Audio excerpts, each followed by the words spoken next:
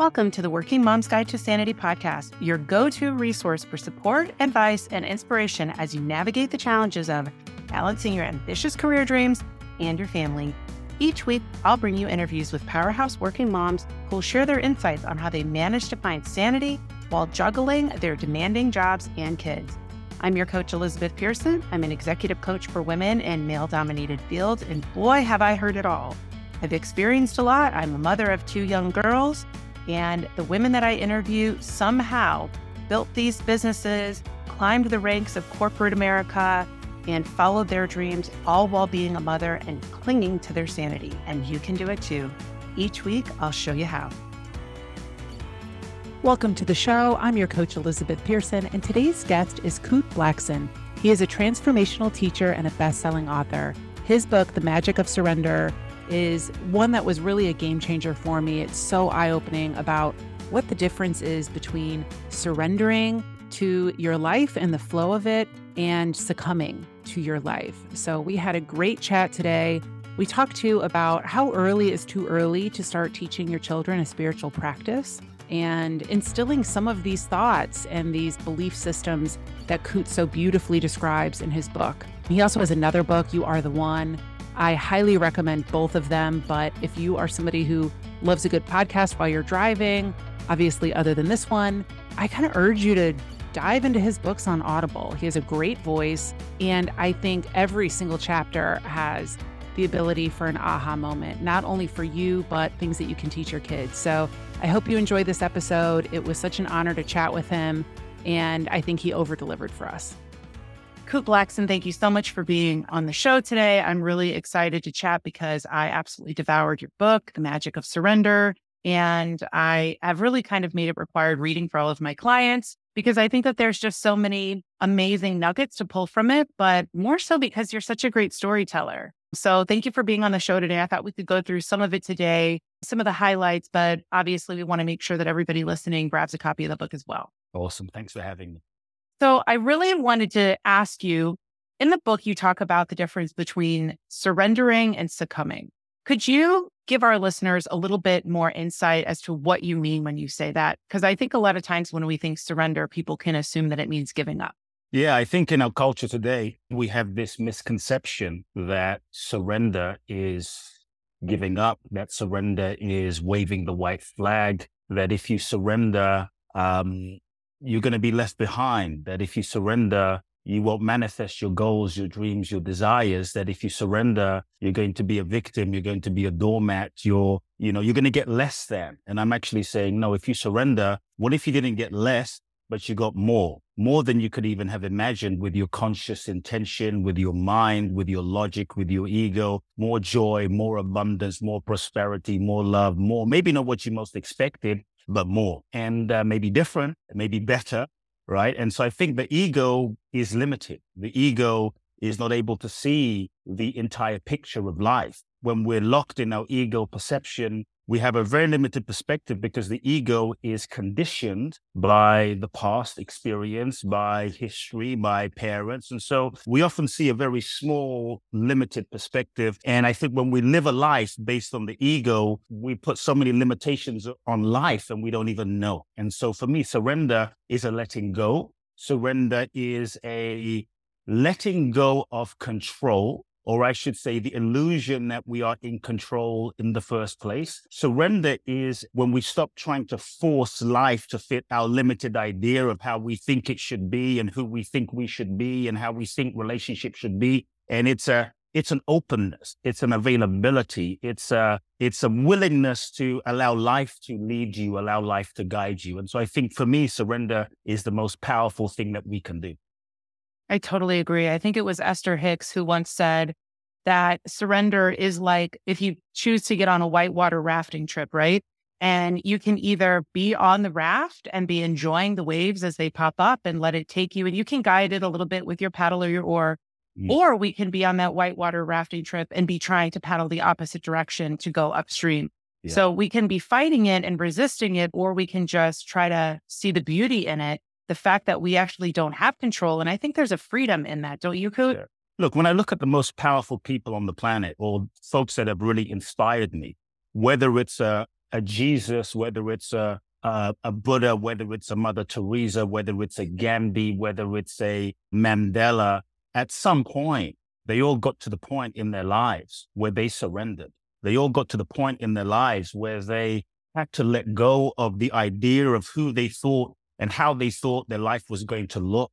They all got to the point where they surrendered. And in that surrender, they transcended their human limitations. In that surrender, they transcended their human limitations. And I think they tapped into another dimension of life, another dimension of potential. And to me, that's when life was able to express through them and life was able to manifest through them. And that's when I think miracles began to unfold. And miracles began, like life used them in ways that they could not have even imagined. For me, the old paradigm of manifestation is all about, like, what do I want? What do I want? What do I want? And I think you might manifest from the level of the ego, and you might get everything that you thought you wanted, only to realize that what you thought you wanted was just what you thought you wanted based on who you thought you were. And sometimes our goals and dreams can be like projections of unmet needs from childhood, And so for me, the question is not, what do I want? The question becomes, what is it that life is seeking to express through me? What is it that life is seeking to manifest through me? What is it that life is seeking to create through me? What is it that the universe is seeking to lift through me? And I think the more we can open to that, the more we can become available to that, then we can sort of tune into the vision of life and tune into the creativity of life. And then we can catch the vision that life is seeking to manifest and express through us. And then life can live us in ways that we can't even imagine. And I think that's the magic. Then you can align with the deeper intention of life and give 100% without being attached to the outcome. So surrender doesn't mean sitting there and doing nothing. It means you feel the deepest impulse of what life is seeking to express, and then you give 100% to that without attachment. I love that. And you guys, the book is incredible. And I don't say that books are game changers that often, but this one is. And a dear friend, Amberly Lago, is how I got turned on to Kute and his feed. And I think that it's really important, on social media, who you're choosing to follow. She's all about overcoming resistance and just sheer determination. And I thought, that's such an interesting juxtaposition, right? We've got Kute over here who is talking about the magic of surrender and giving in. And then we've got somebody who's also incredibly inspiring, who has had a lot of resistance, and she's had to overcome not only health problems, but addiction problems. So one thing, though, I think is really interesting that you bring up, you talk about, well, Kute over here and someone over here.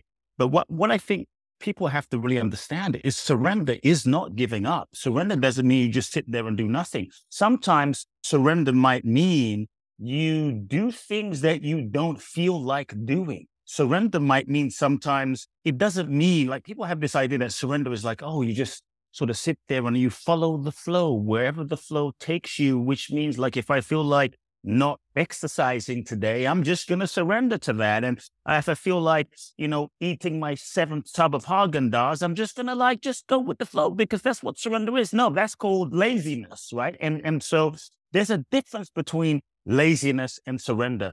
Surrender might mean you feel the deeper calling in your soul and the deeper commitment to that calling, which might be like, sometimes your soul will guide you in a certain direction that doesn't make sense to your mind. Sometimes your soul will guide you in a certain direction that will scare you, or guide you to launch something or create something that is scary, or that you're resisting because you think, well, how will I make money? Or what will people think? Or this is going in a completely different direction, and this is going to really expose me and put me out there, and it's so vulnerable. But surrender is sometimes taking the path that isn't easy, doesn't always make sense, that challenges you. It might mean you do things you don't feel like doing, and it's not just following your mood in the moment. And so, in a sense, it is a deeper commitment to a deeper calling versus your fleeting mood in the moment. And so it may mean you work harder than you've ever worked.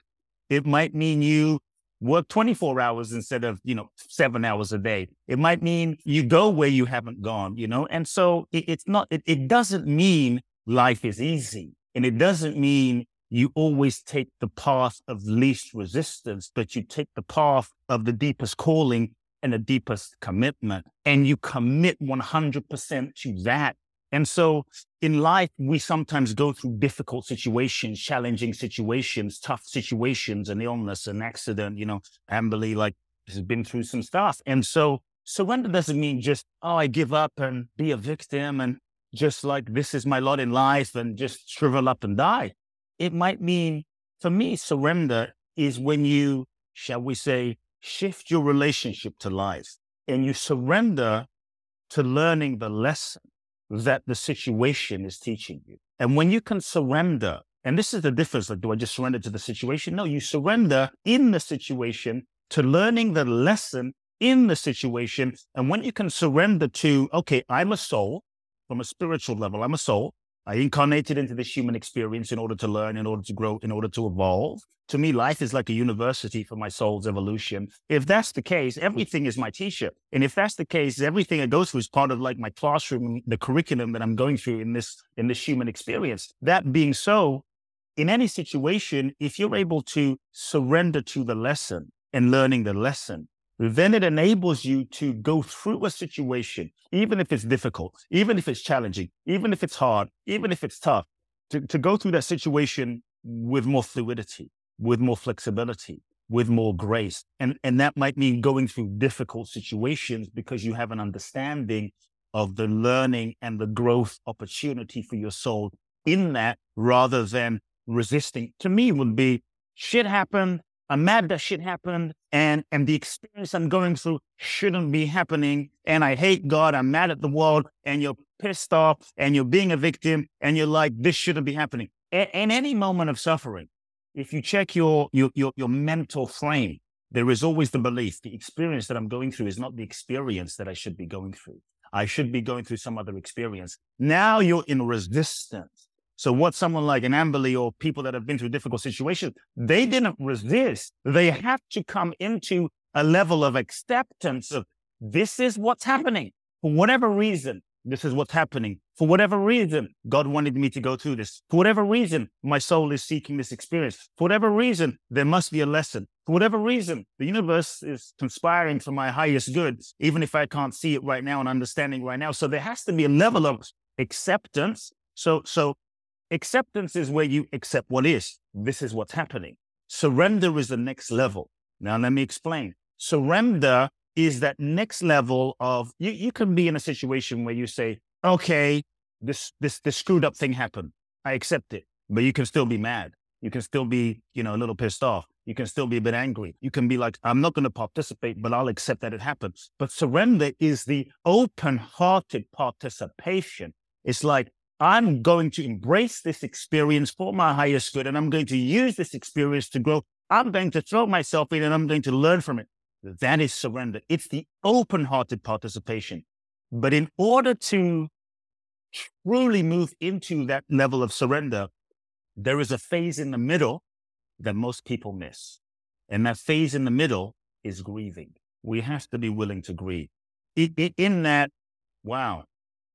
Because surrender is a death. It's a death of what you thought was going to be. It's a death of the relationship that you thought. It's a death of a dream. It's a death of the life you thought you were going to have. And so to truly say, I'm going to open my heart and embrace this experience and make the best out of this experience, not just tolerate it and accept it.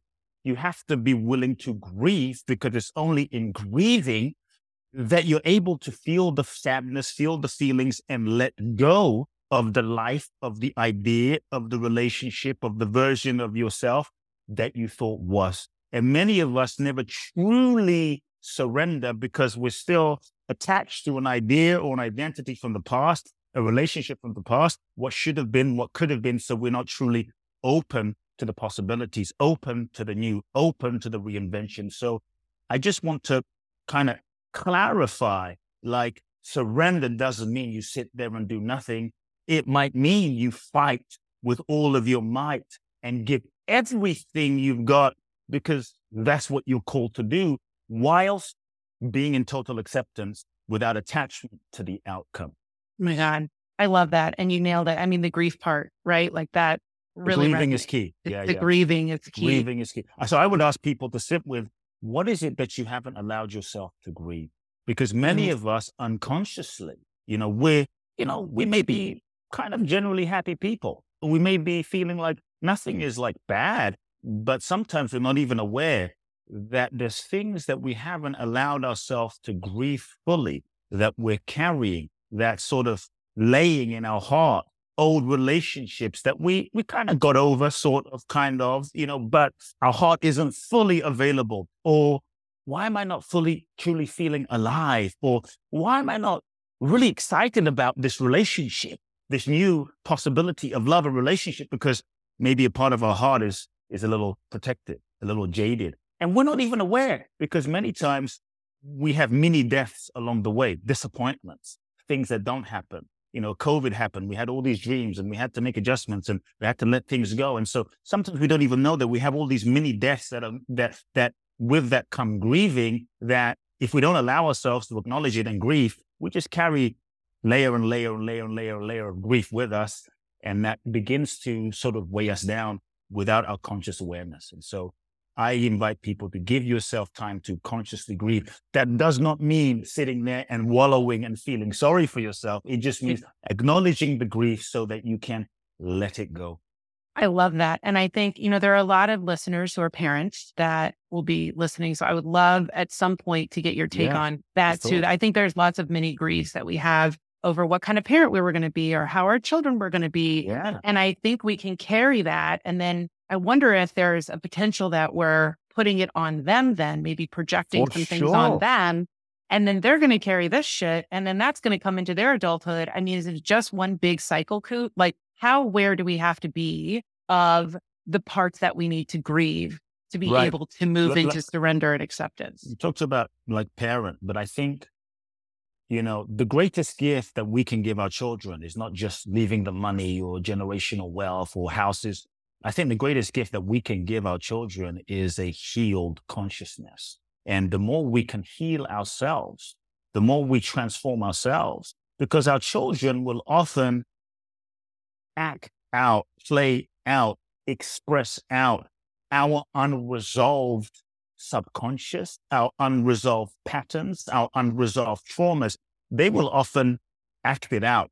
And in my observation and my work and my working with people from all walks of life for 2 decades now, what I've seen is many times we, even unconsciously, and maybe you've had this sense or feeling and it hasn't made sense, we end up sort of recreating and acting out aspects of our parents' patterns, our parents' lives. And sometimes people may have felt like, why do I have this impulse? Why do I feel this addictive tendency? Why do I feel this pull? Why do I feel these things inside of me that doesn't quite make sense? And because sometimes the unresolved patterns, the secrets, the shames, the traumas, the pain, the things that have been suppressed from previous generations, grandparents, great-grandparents, addictive things, that is an energy that gets sort of unresolved, and it kind of like passes down to the next generation. It has to go somewhere. It's like an energy. And so then we're born, and now whatever our forefathers and mothers haven't resolved,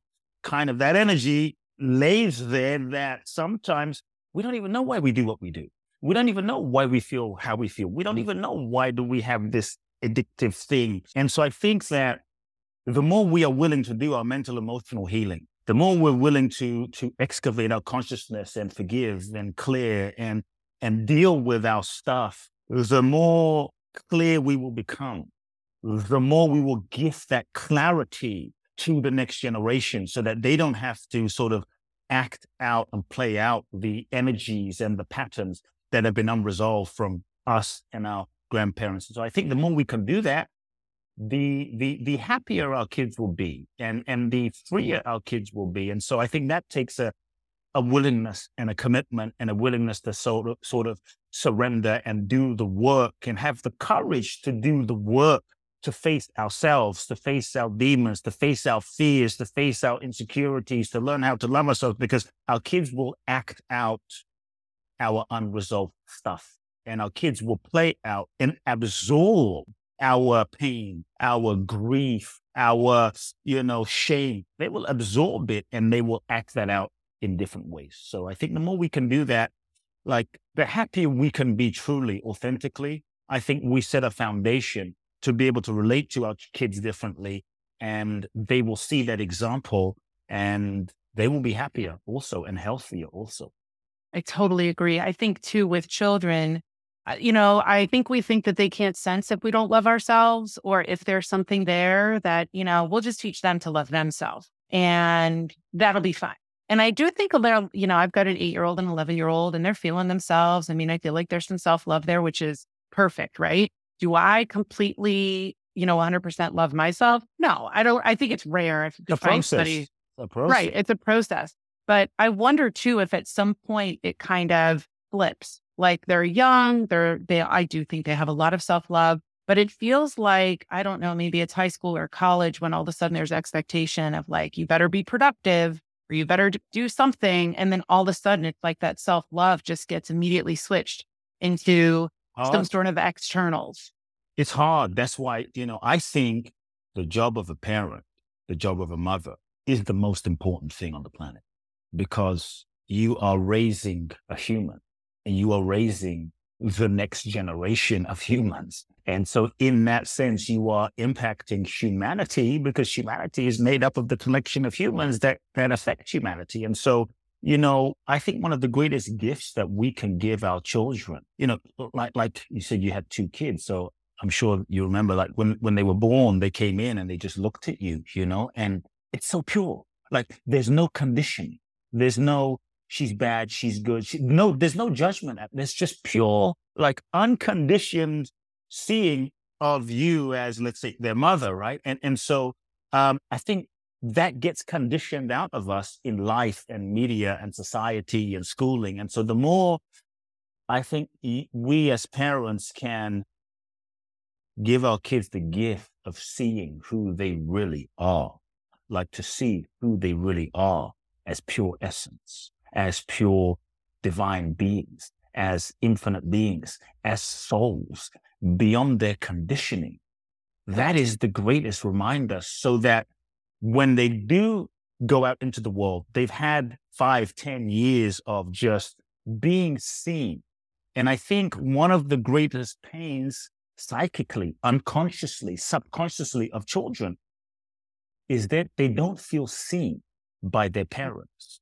They don't feel, and it's kind of like I don't want to be too strong, but like a psychic sickness, an invisible sickness, where I remember I worked with a kid. I don't really work with kids, but one of my clients said, can you please work with my kid? So I did. I worked with this kid for a month, and they told me that this kid was like so evil and so bad and crazy and kicked out of schools, and, told his father that, I hate you, you're not my dad. I mean, it was a problem child. But when this kid sat in front of me, it was like seeing a freaking angel. I'm like, is this the same kid they're talking about? And I sat in front of him and I just saw his soul. And his soul was so clear, so bright, so magnificent. And what I understood was, as children, we're born and we're in touch with our divine essence. We're in touch with the magic of our being. We're in touch with the fact that we are a spark of the infinite. We know it. We're in touch with it. Right? But it's like nobody sees it. It's almost this thing of like the world doesn't see it.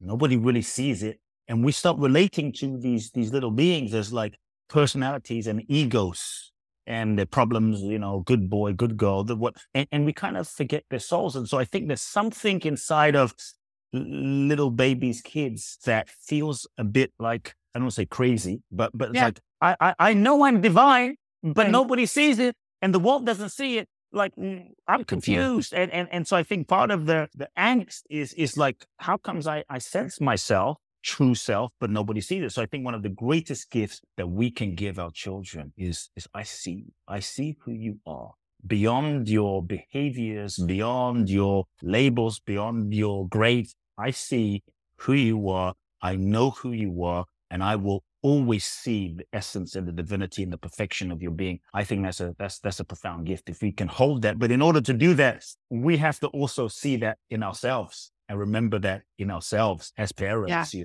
And so I think even parenting is an evolutionary path, and to surrender to that evolutionary classroom that is parenting is a profound gift. And I think too, you make a good point. Like we have to see it in ourselves. And I think too, kids are 50% you and Yes. 50% your partner. And so when we're shit talking ourselves or we're giving ourselves a hard time, like I don't know that we're always understanding that they could be internalizing that as like, well, if mommy is a bad mommy or mommy messed up, well, I'm half of mommy. And so that must Yes. make me Yes. 50% bad, especially if you've maybe gotten a divorce, this whole like maybe, it's Picking hard up not to, everything. they're picking up everything. And if you're trash Even if it's talking, unspoken, I think they're yes. so connected to us, especially mothers. They're so Yeah. connected that it's kind of like an invisible psychic umbilical cord that they're just breathing it in, that sort of invisible communication.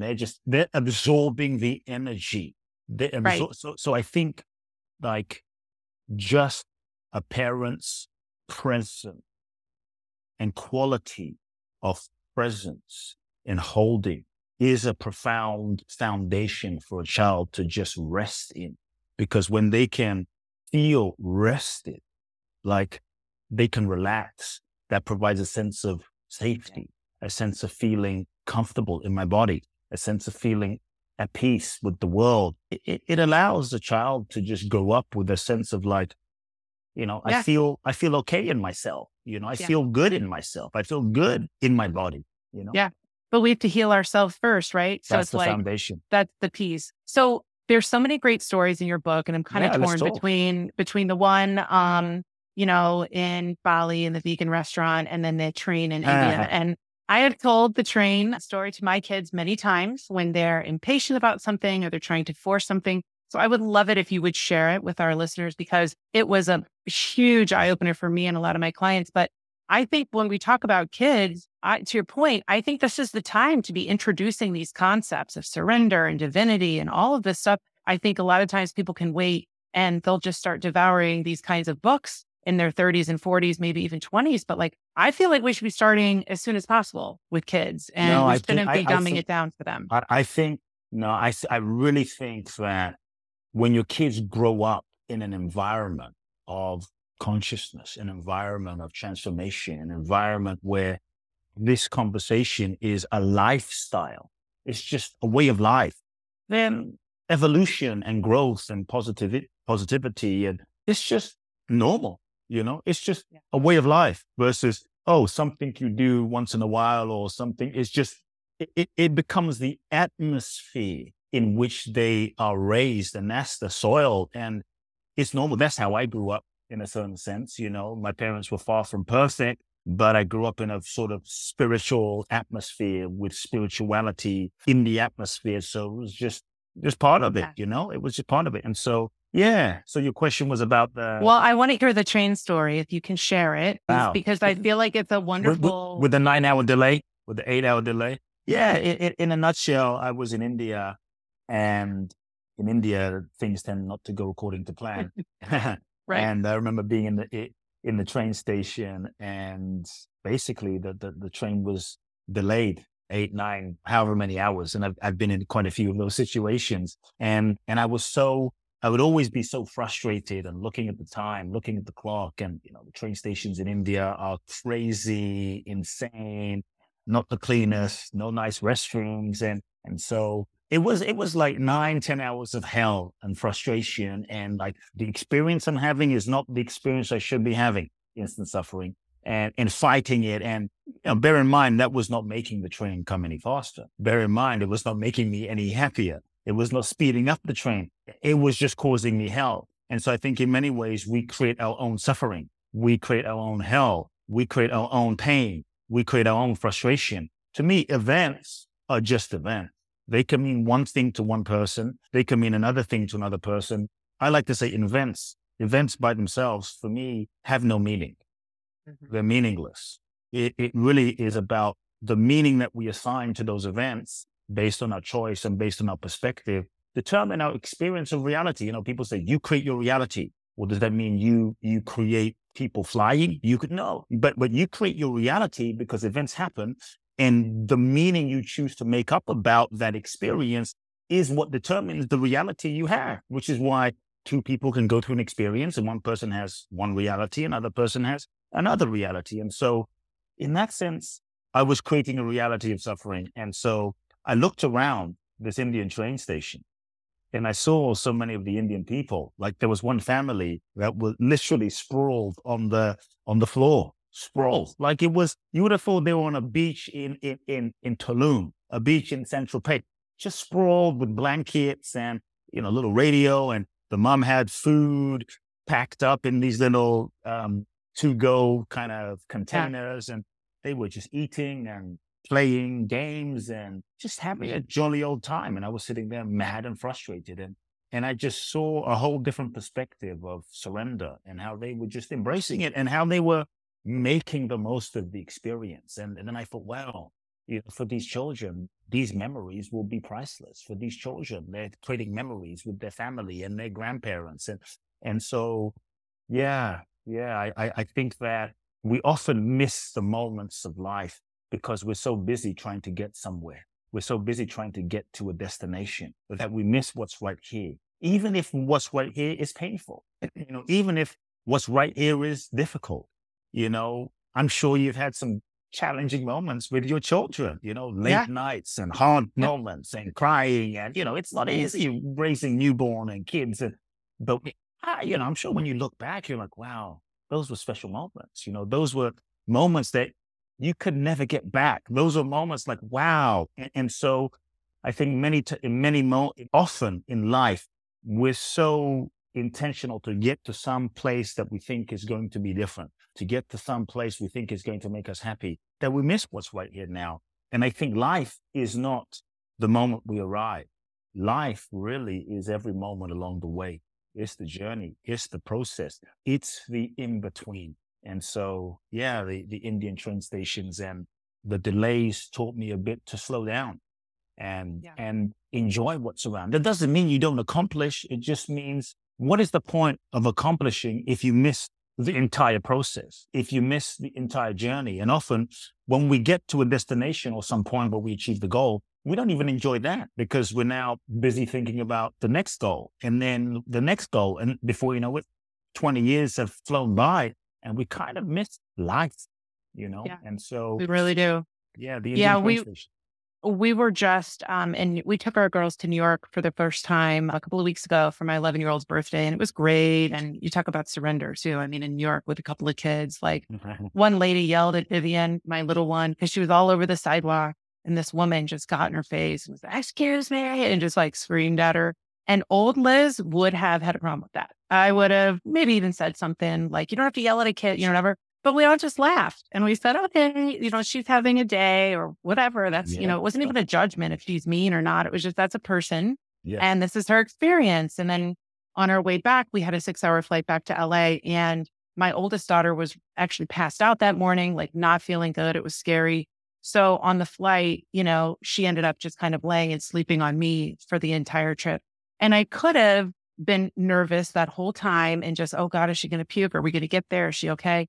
But I just took it as like, I get to just, when am I going to have her 11-year-old head on my lap that I can just stroke her hair and hold her, because she might not let me do this again, And like, so but that, a lot of that came from your book, like really reading this and being like, I can either be in resistance to this moment, or I can, and I can suffer. And therefore she's going to feel that energy, by the way, like laying on me or trying to heal her body. So like, I think we actually have, a bit of a responsibility, if you want to look at it that way, to like really clean up our side of the street.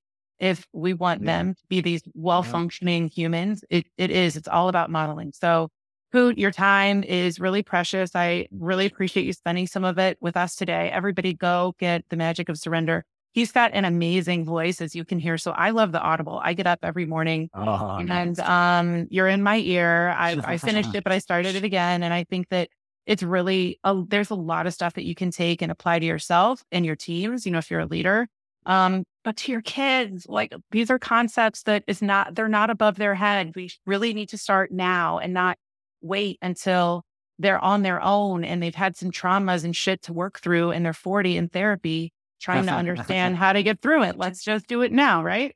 Yeah, parents are the foundation. I have a newborn, 14 weeks, and it was a beautiful teaching because I get to practice my own teaching. and when he was so cute, screaming and, being fussy and just like going bananas for no seeming reason, but there's something. And there was one moment when at first I get a bit frustrated. And there's one moment when I looked at him and I'm like, two things. I realized these moments will never happen again. Soon he's going to grow up, be a big guy, and I'll be wishing to be able to hold him and soothe him. And then I looked at him and I realized maybe this is like God. Yeah. Singing to me through his cries. And I just heard it totally differently. Like, this is the divine that is actually singing to me a song through my son. And it honestly just changed everything. And it was like surrendering to the cries is like, God is singing to me right here. And so, dude, that's next level. Maybe there should be a children's book in your future. I really do feel like distilling things down like this. And they don't even have to be that distilled. I mean, kids I refer to my children as angels and their friends as angels all the time, because I really do believe that. And people say, oh, she's the angel, like she behaves. And I'm like, it's not about that. It's about the divine energy of these beings that we get to shepherd while they're here. But of course they're angels. So all children are. So thank you so much for spending the time with us today, Kute. Everybody grab The Magic of Surrender.